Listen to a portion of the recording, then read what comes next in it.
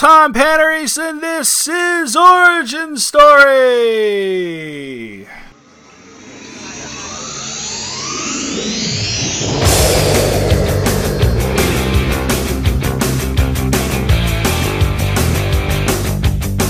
Who are you? Why are you like this? Like what? Like how you are? I don't know who you are or where you came from. From now on, you do as I tell you, okay?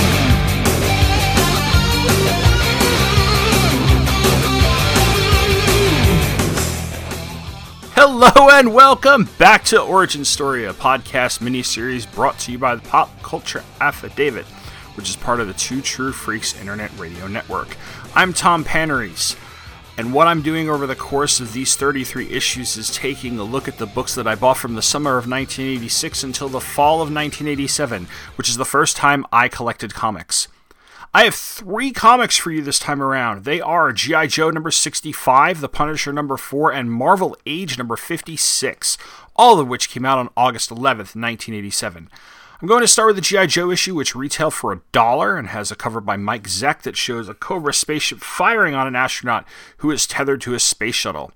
For an issue whose concept is G.I. Joe space missions, it's a solid action-packed cover. Let's see if the interior is just as good.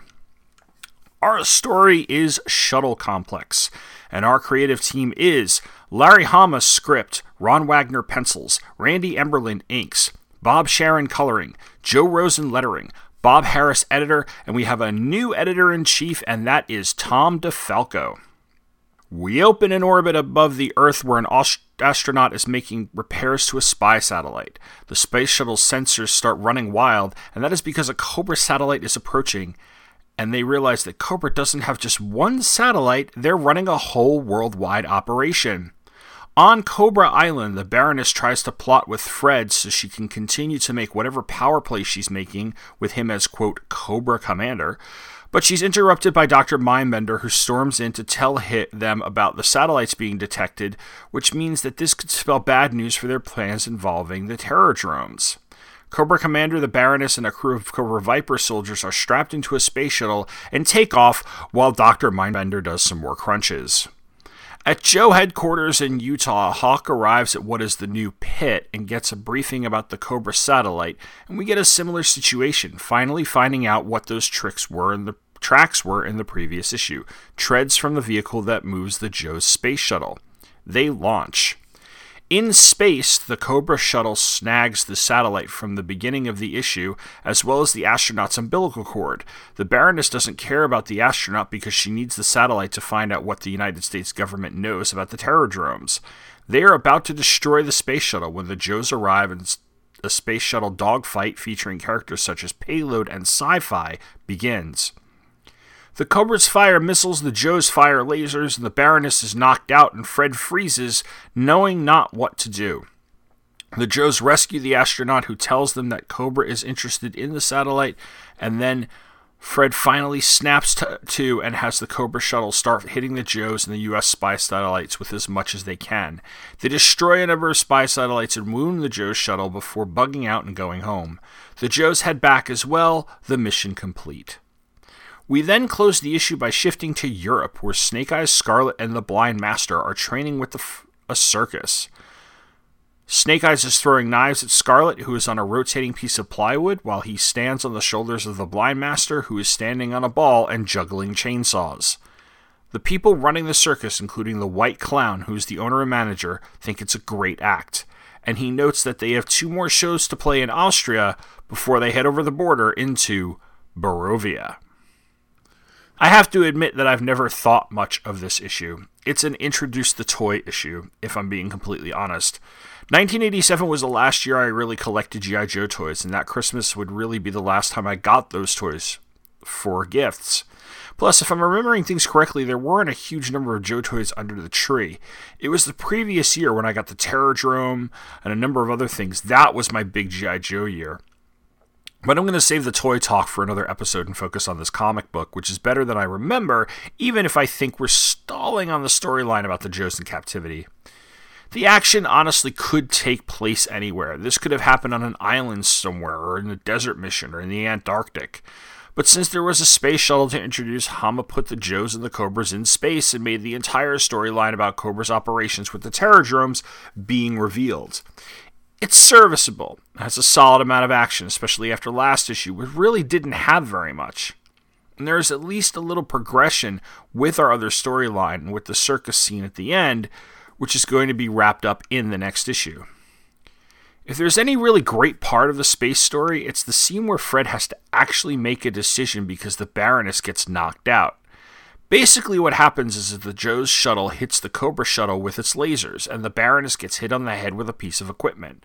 While the Joes go to the rescue for the astronaut, the Baroness falls to the ground, and well, the way Ron Wagner and Randy Emberlin draw her, I don't know if she has a concussion or an orgasm. Seriously, they draw her mid-fall, her head is thrown back, her chest and torso are kind of thrust up. It's a bit suggestive, but then again, maybe that's because I'm one of those guys who think the Baroness is hot. Anyway, after she's knocked out, the crew of the shuttle says, "Cobra Commander, we're standing by for your orders. Tell us what to do. Save us, Cobra Commander." And they focus closer and closer in on Fred's faceplate as his eyes as he panics because he's completely out of his element here, and he now actually has to make a decision that involves putting people's lives into his hands. And he does. He gets the crew to start firing back, and he winds up having success in the mission. I'm going to say that this plays in later in the inner turmoil in Cobra, especially with the whole Serpentor Baroness conflict, so solid progress on that story. Otherwise, it's a pretty good issue. Not one of my favorites, but Hama is so consistent that even when I'm not into that, I think it's pretty good. One quick criticism, though. I don't know if it's the coloring in the original comic or if it's the IDW trade that I have, but in issue 64, Payload was black, and in this issue, he's white. If anyone out there has an actual copy of G.I. Joe number 65, comment and let me know if that was a mistake in the original comic or if this is the IDW remastering's fault. Anyway, I'm going to take a break, and when I get back, I'll have The Punisher number 4. Stick around. Sawate. My name is Stella, and I am the host of Batgirl to Oracle, the Barbara Gordon podcast. Batgirl to Oracle is a podcast dedicated to Barbara Gordon, the first woman to hold the mantle of Batgirl for an extended period of time, roughly 1967 to 1988. The goal of Batgirl to Oracle is to examine the character's history from her first appearance as Batgirl and continuing through her tenure as Oracle. Each episode looks at a vintage issue of Detective Comics or Batman, as well as other books like Justice League and Freedom Fighters, and modern issues of Batgirl and Birds of Prey. I also keep track of news involving Batgirl and other members of the Bat family, and I have a revolving series of segments like Babs in the Tube, which highlights appearances of Babs in TV and film, Shipper Spotlight, which looks at a variety of comic and pop culture couples, gives their history, and determines whether they are hot or not, Reading with Stella, which could be described as an audio drama, or just me reading a book that relates to Babs or doesn't, and of course, the mainstay literature recommendation. I have been blessed to interview writers Scott Beatty and Chuck Dixon on their Batgirl Year 1 work, Brian Q. Miller on his Batgirl run, Dwayne Swarzynski and Christy Marks on their separate Birds of Prey work, and the creators and actors of the Batgirl Spoiled, the web series. I hope to interview more creators and actors in the future. My goal, most importantly, is to make a fun, entertaining, and thoughtful show that people enjoy and from which they learn. Find the show online at thebatmanuniverse.net and iTunes, and follow the show on Facebook and Twitter at Batgirl to Oracle. Thank you, and fly on, Babs lovers. So my next comic is The Punisher number 4, which came out on the same date and has a cover price of 75 cents. The cover, which is by Klaus Janson, shows a deranged-looking guy shooting the Punisher in the back and Frank falling, facing the viewer. It's pretty much what happens in the story, although in the comic, Frank's not in his full Punisher uniform as he is on the cover of this comic book. However, that's okay because the cover is a solid one. It's got action, it's well composed, and has enough of a draw to get you to pick it up off the shelf. The Rev, which is the title of the story, was written by Mike Barron with art and colors by Klaus Janson. Ken Brusniak lettered. Carl Potts was your editor. Tom DeFalco is the new editor-in-chief. We are back in New Jersey with Microchip, who is the guy who's the Punisher's gear supplier and vehicle supplier, and Frank's ordering a replacement for the van he had to destroy in issue 3. He meets Microchip's son, Junior, who is a computer whiz from Caltech, and who is going to eventually be taking over the family business. And by the way, we know he's a cool hacker computer whiz kid by the fact that he has an earring and a cool punk haircut. Anyway, after meeting with Microchip, Frank meets with Martin, his weapons supplier, and as they're talking, Martin mentions that an urban-based cult named the Church of the Saved, which is run by a man named the Rev, was asking him for a huge number of weapons. He turned them down. Just then, someone starts shooting at the car they're sitting in, and Martin is killed. Frank saves himself by dunking under the dashboard, and then, after waiting for nearly 30 minutes, finds his moment and pops out of the car, shooting the gunman. Sure enough, he was a member of the Church of the Saved. Frank decides to gather what information he can on this church. Microchip knows a cop buddy of whose wife left him for the church, and they find out that the Rev is named Sammy Smith, and he comes from Terre Haute, Indiana. He is leading the cult and seems to have a plan to take the group to Guinea. Frank meets Ray White, Microchip's cop friend, and convinces him to infiltrate the cult, or at least help him infiltrate the cult. A few days later, Frank shows up to the cult's church dressed like and smelling like a vagrant and saves the church members from a deranged White who busts in carrying a shotgun. Of course, it was a ruse, and this gets Frank on the inside. He meets the Rev, who seems to have some sort of magic touch, although I think that may be something to do with the tea he had Frank drink, and Frank accompanies some of the Rev's men on a mission to retrieve an incriminating tape from a reporter's apartment. They bust into the apartment, they are attacked by the guy inside, Frank is shot in the back, and he's brought back to the church. The Rev heals him and removes the bullet, and the woman who is nursing him back to health is Ray White's wife, Vicky. The issue ends with Frank leaving the church to take care of business and avoiding the Rev's men who are trying to tail him. He returns to the apartment from earlier where he found the tape but he'd rehidden it, and he watches it. The footage is of the Rev executing a follower who disappointed him and also discussing some stolen plutonium. To be continued. So this episode marks a key point in my series here because it's where I'm starting to say goodbye to series that have been important parts of the show. I don't know how this particular storyline ends because I never bought The Punisher number 5 and I've never read it. This is the last issue I bought, and the reasons for all that will be discussed in episode number 33 because that's where I'll cover my last G.I. Joe comic. But I will say that it has nothing to do with my not liking this issue at this time or now. And neither does my never having read the next issue. In that case, I never got around to buying my own copy of issue 5 because after 1993 or so, The Punisher felt completely off my radar. But let's get to the issue. It's another solid one from Baron and Janson. I can see why people weren't the biggest fan of Janson's work, because it's starting to wear a little bit. The Rev has red hair that looks like it was styled by David Coverdale's stylist. He's got a white suit that he apparently stole from the Beyonder. And there's some wonky figure work here and there. Plus, there are times where Janson's art and colors do not match well with the cheap paper on which this was printed. Klaus Janson would actually only have one more issue on this title, because David Ross would do issues number 6 and number 7 before Willis Porticcio and Scott Williams took over the artwork for a while. And while I may actually see if I can track down some of those on the cheap just to see how Porticcio's Punisher looked, I still think that Janson was a real asset for the character. These 4 issues have been nothing like I was reading at the time. And while they definitely invoke the work that Janson did with Frank Miller on Daredevil and Batman, I think that Janson really did a great job of elaborating Baron's gritty scripts. Speaking of Batman, this is slightly similar to a Batman story we'd see about a year or two later called The Cult, which is written by Jim Starlin and had art by Bernie Wrightson. And you can hear Andy Leyland and I talk about The Cult on episode 60 of Pop Culture Affidavit. You should listen to it, by the way. I know I'm plugging my own stuff here, but I'm really proud of that one. The Cult's an amazing story, and I loved the conversation I had with Andy, and I really loved how the episode turned out. The Rev storyline here is really solid, even if it is a little formulaic in the sense. Frank knows someone who is connected or is in trouble with this villain. That person gets hurt or killed. Frank takes action. I mean, I guess there are only so many ways you can introduce storylines to store for stuff like this.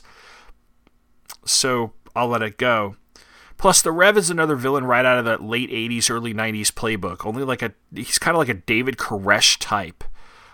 Before the Branch Davidians came to national attention in the early 1990s with their standoff against the FBI. And for all I know, Mike Barron might have read up on cults like the Branch Davidians. I wasn't familiar with them back in 1987, although the cult in this story fits the mood. The mention of Guinea also recalls something like Jonestown as well, which he also might have been calling upon for reference. Getting Frank into the cult using a pissed-off cop as a ruse is a great tactic, by the way, and I really like how that scene plays out. Frank also seems distracted and confused about the way the Rev touches him, and while I don't think he would ever actually become a part of said cult, I can see that he understands how this man has influenced and entranced so many people. The scene where the Punisher is shot in the back is a bit of a weird one. We're led to believe that they're going to a reporter's place, but when they show up, this nutjob has a gun, and he's screaming at them about how they're all Lucifer, and Satan keeps shooting at them. And he keeps shooting at them. It serves as a good plot device for Frank to get deeper into this flock, and it's a well-staged action scene, even if it is a little nuts.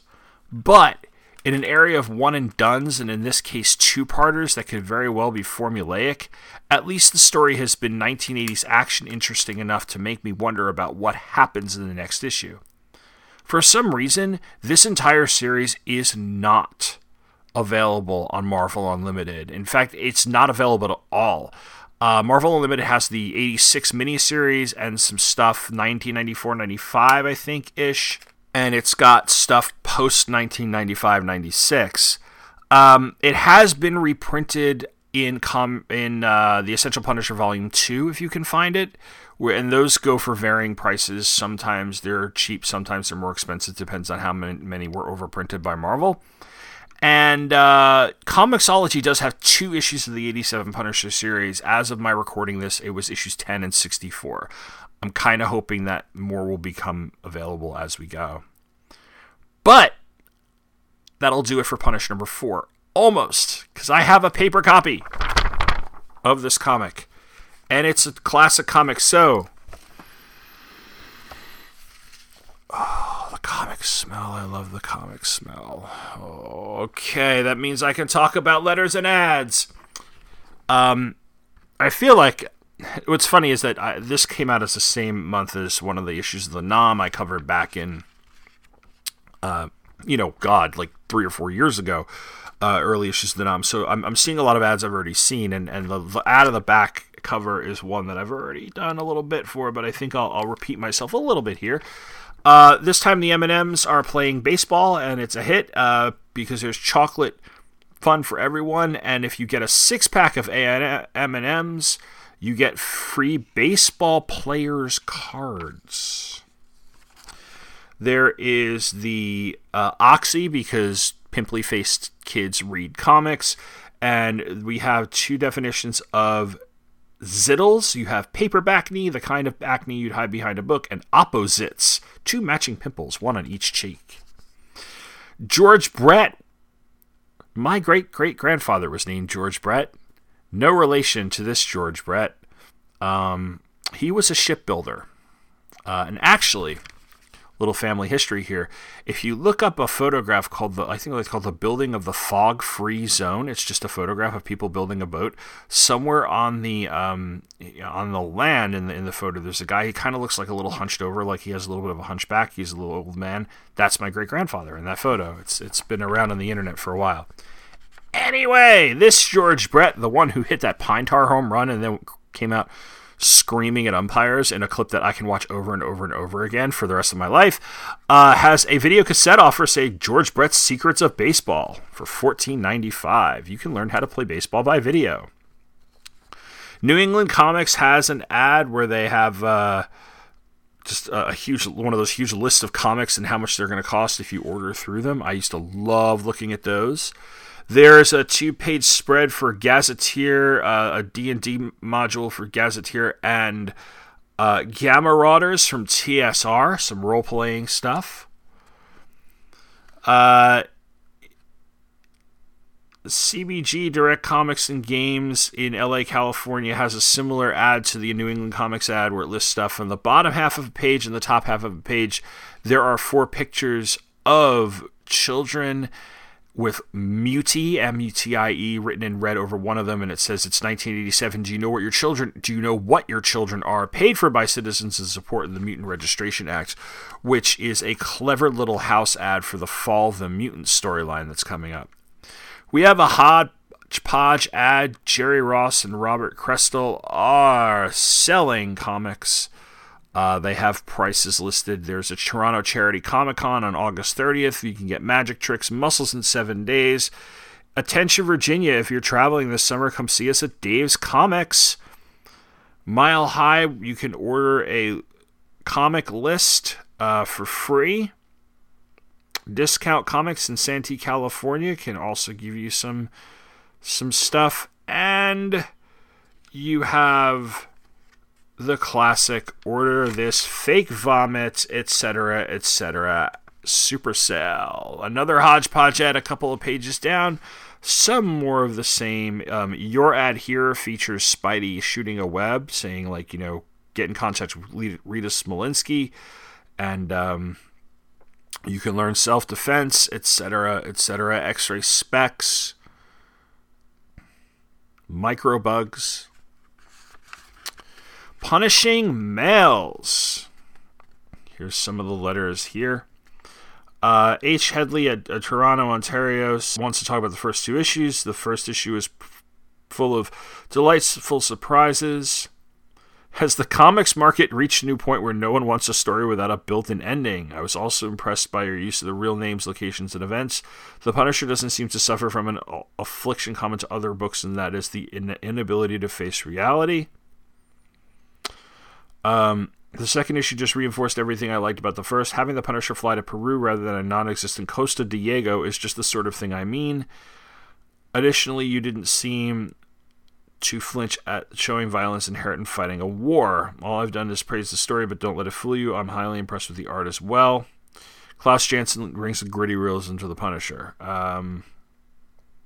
C. Carl Dubois from Flushing, New York has some more stuff about the realism and puts it up there with the Nam in terms of its realism and stuff. Dante Rudnick has another positive letter. And then we have John Spear Voskamp from Block Island, Rhode Island, which is just off to the coast, the eastern end of Long Island, by the way. Carl, I picked up the first 2 issues of The Punisher. I'm afraid they're going to be my last. Please let me explain. I think the art is great. Klaus Janson is one of the modern masterminds of comic art. The writer is also pretty high quality. I just don't like the theme. Maybe I'm too artsy for this book, but it just doesn't thrill me. Too black and white. Sorry. Bill Craig writes in basically fansplaining about how weapons work, and gets really into, and they say, hey, you obviously know a lot about firearms, so we appreciate you writing and keep us honest, and basically how inaccurate they are with their portrayal of weapons, etc., etc. Finally, Dory Kelly from Philadelphia says, I have a question about the Punisher. Is this a book set in the Marvel Universe? If so, don't cheapen the book by putting him up against the likes of Doctor Doom and Loki. Guest starring everybody and their dog just to raise the sale would only drag the book down into the depths of mediocrity. Keep the Punisher pure. To answer your question, Dory, they say, and I think it's Mark McLaurin, who's the assistant editor, who is answering these. The Punisher does take place in the very same Marvel Universe. Luckily, though, you have very little to worry about. Did you ever run into Loki at your local 7-Eleven? I don't think so. He operates on a completely different level than both we and Frank Castle, our lovable Punisher. However, given the sorts of situation he often finds himself in, we wouldn't rule out a run-in with any of the denizens of the seamier side of life. For instance, Daredevil. Now, if that wasn't a hint. We wrap up with a subscription ad where Hawkeye is playing William Tell off of Mockingbird's head with a solo Avengers comic. There's a bullpen bulletins on the inside back cover where they talk about how Jim Shooter has, quote, stepped down from his position as editor-in-chief. And Tom DeFalco is the new editor-in-chief. There's a profile on Mark Gruenwald. And on the back is probably one of the most famous Marvel Comics ads, comic book ads of 1987. Meatloaf, humongous rock star of the universe in Heroes Helping Heroes. And you've all seen this. I did this in the Nom, but let's go. Special Olympians are real heroes. I'm going to give them everything I got, but who's going to help me? We'll help Meatloaf, but how? By returning this coupon today. The superheroes need 250,000 of their friends to help the 1987 International Summer Special Olympic Games. Please help if you can. Send $5 for a record or cassette of the official theme song and theme music of the 1987 International Special Olympics Summer Games. And you can get a Time for Heroes.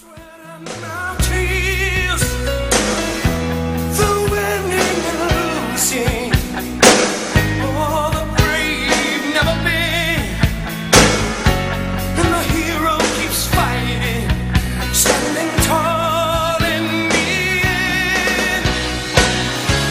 And time can heal anything, it can mend any fall. It's the moment of truth that's facing us all. And it's time for the hero to stand tall. It's a time for heroes, time to answer the call. It's a time for heroes in the soul.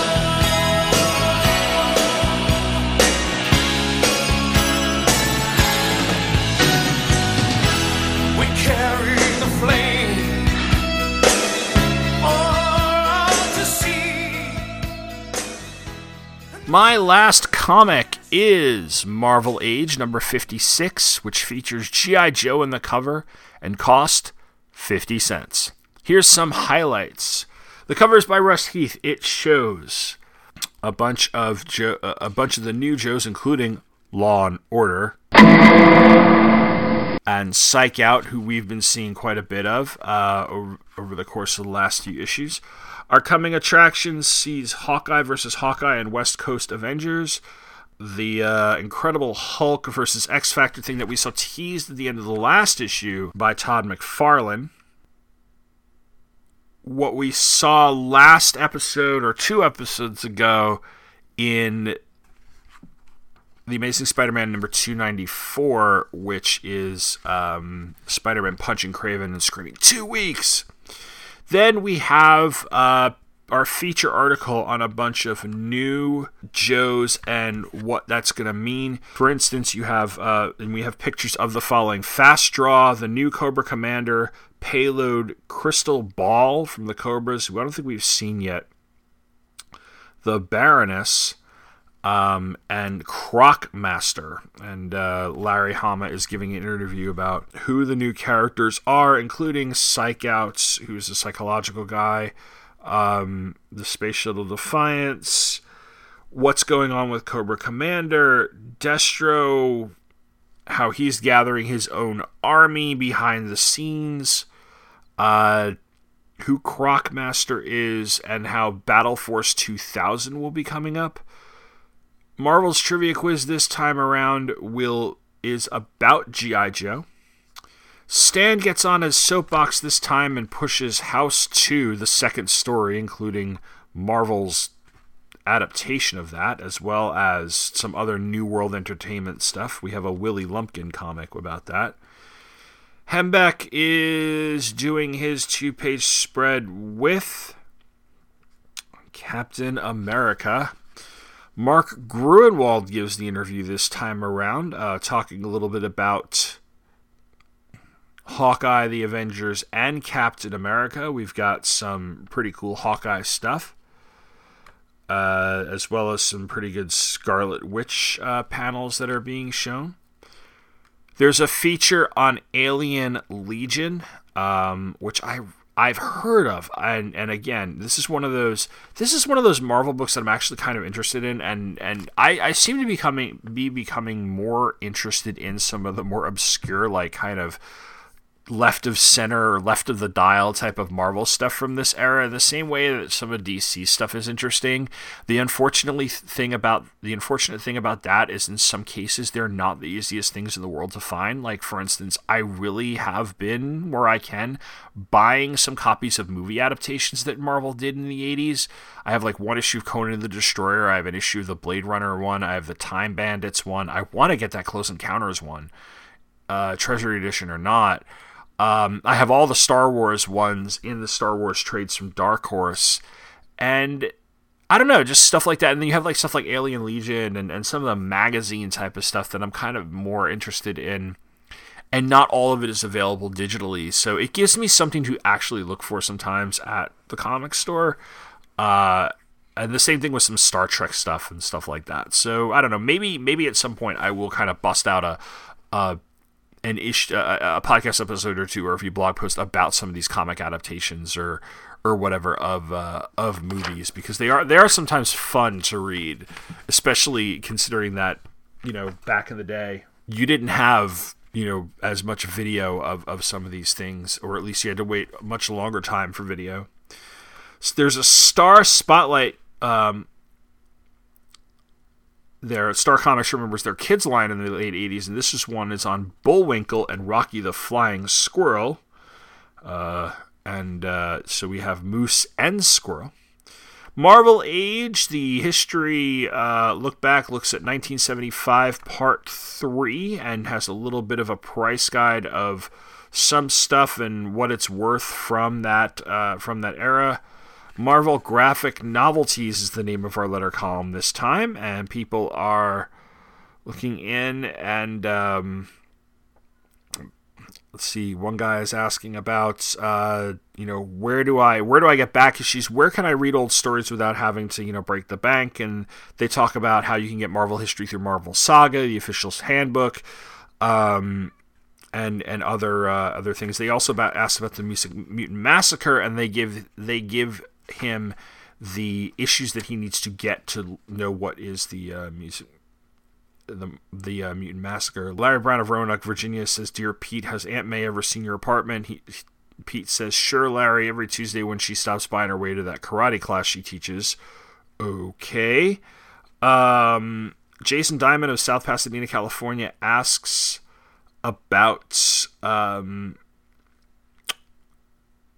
what a no prize is. But then we get to the letter of the month, and this is something that I really haven't been looking at in terms of Marvel Age, but they do have a letter of the month, and it says this time is going to cause controversy. So this is about, well, I'm going to read it because it actually applies to something that I've heard a lot of comics fans and pop culture fans talk about over the last few years.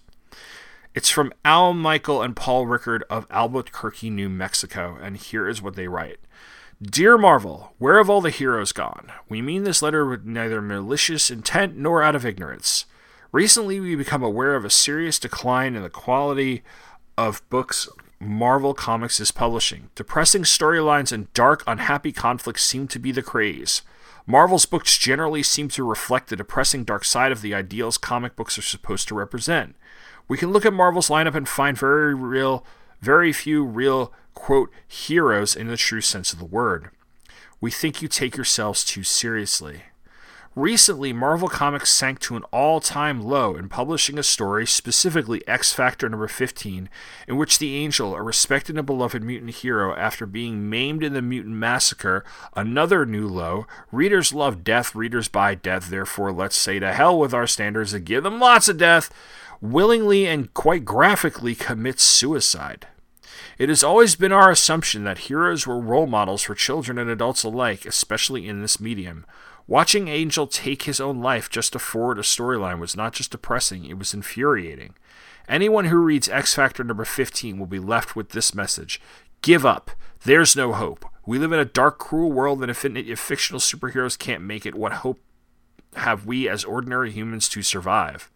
The Marvel Age once stood for that which was new and original. Now the only new and original concepts are in your other lines of publishing, Epic and the syrupy Star Comics. We realize you will not probably print this letter. Nor was that the intent of writing it. You have proven yourselves capable of producing great works. Why stop now? It is not necessary to portray death and destruction all the time. Why are you afraid of the happy ending? We hope you take our concerns seriously. Alan, Michael, and Paul Rickard. Oh, and Alan and Michael, just coming from me. Wait until you get to the 90s.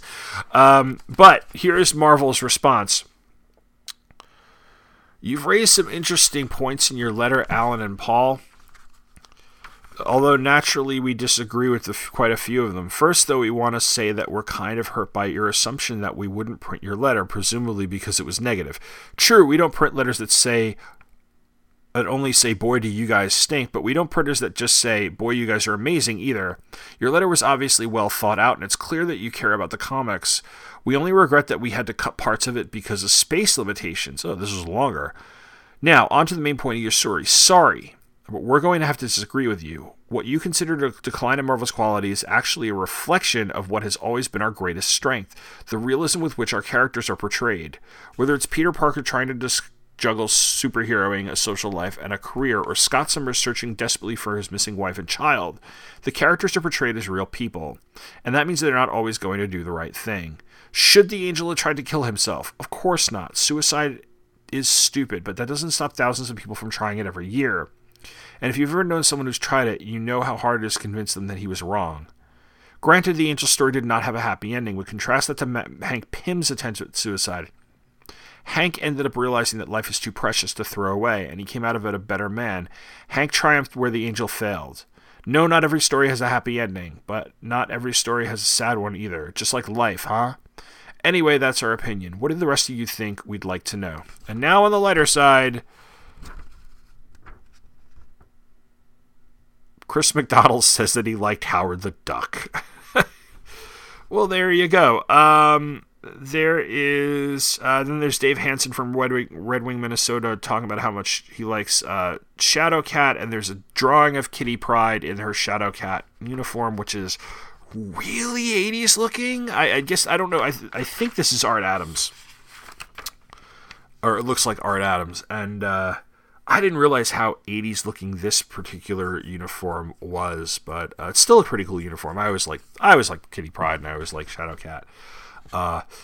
Then our last ad is an house ad for the Armor War in Iron Man number 225, the time for the Avenger to start avenging, and the August 1987 calendar, where we have on August 5th and 6th another TV series we'd like to see, The God Couple with Hercules and Thor. August 9th is Rick Leonardi and Bob McLeod's birthday as well. John Romita Jr. was born on August 17th. Terry Austin's birthday, Bub, as Wolverine tells us as he spears his cigar with his claws, is August 22nd. And Jack King Kirby was born on August 28th. And that'll do it for me. Next time around on August 18th, I'm going to have 3 comics once again, and I'll wrap up 2 more series. The Transformers with issue number 34, Peter Parker, the Spectacular Spider-Man number 132, which will be part 6 of Kraven's Last Hunt, which is the finale of that storyline, and Peter Parker, the Spectacular Spider-Man Annual 7, which is Peter and Mary Jane's honeymoon. Until then, please go and check out the blog, which you can find at popcultureaffidavit.com. Go to the Facebook, which is facebook.com/popcultureaffidavit.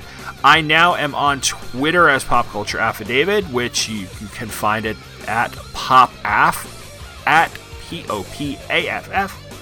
And you can always email me with feedback at popcultureaffidavit@gmail.com. And as always, take care and thanks for listening.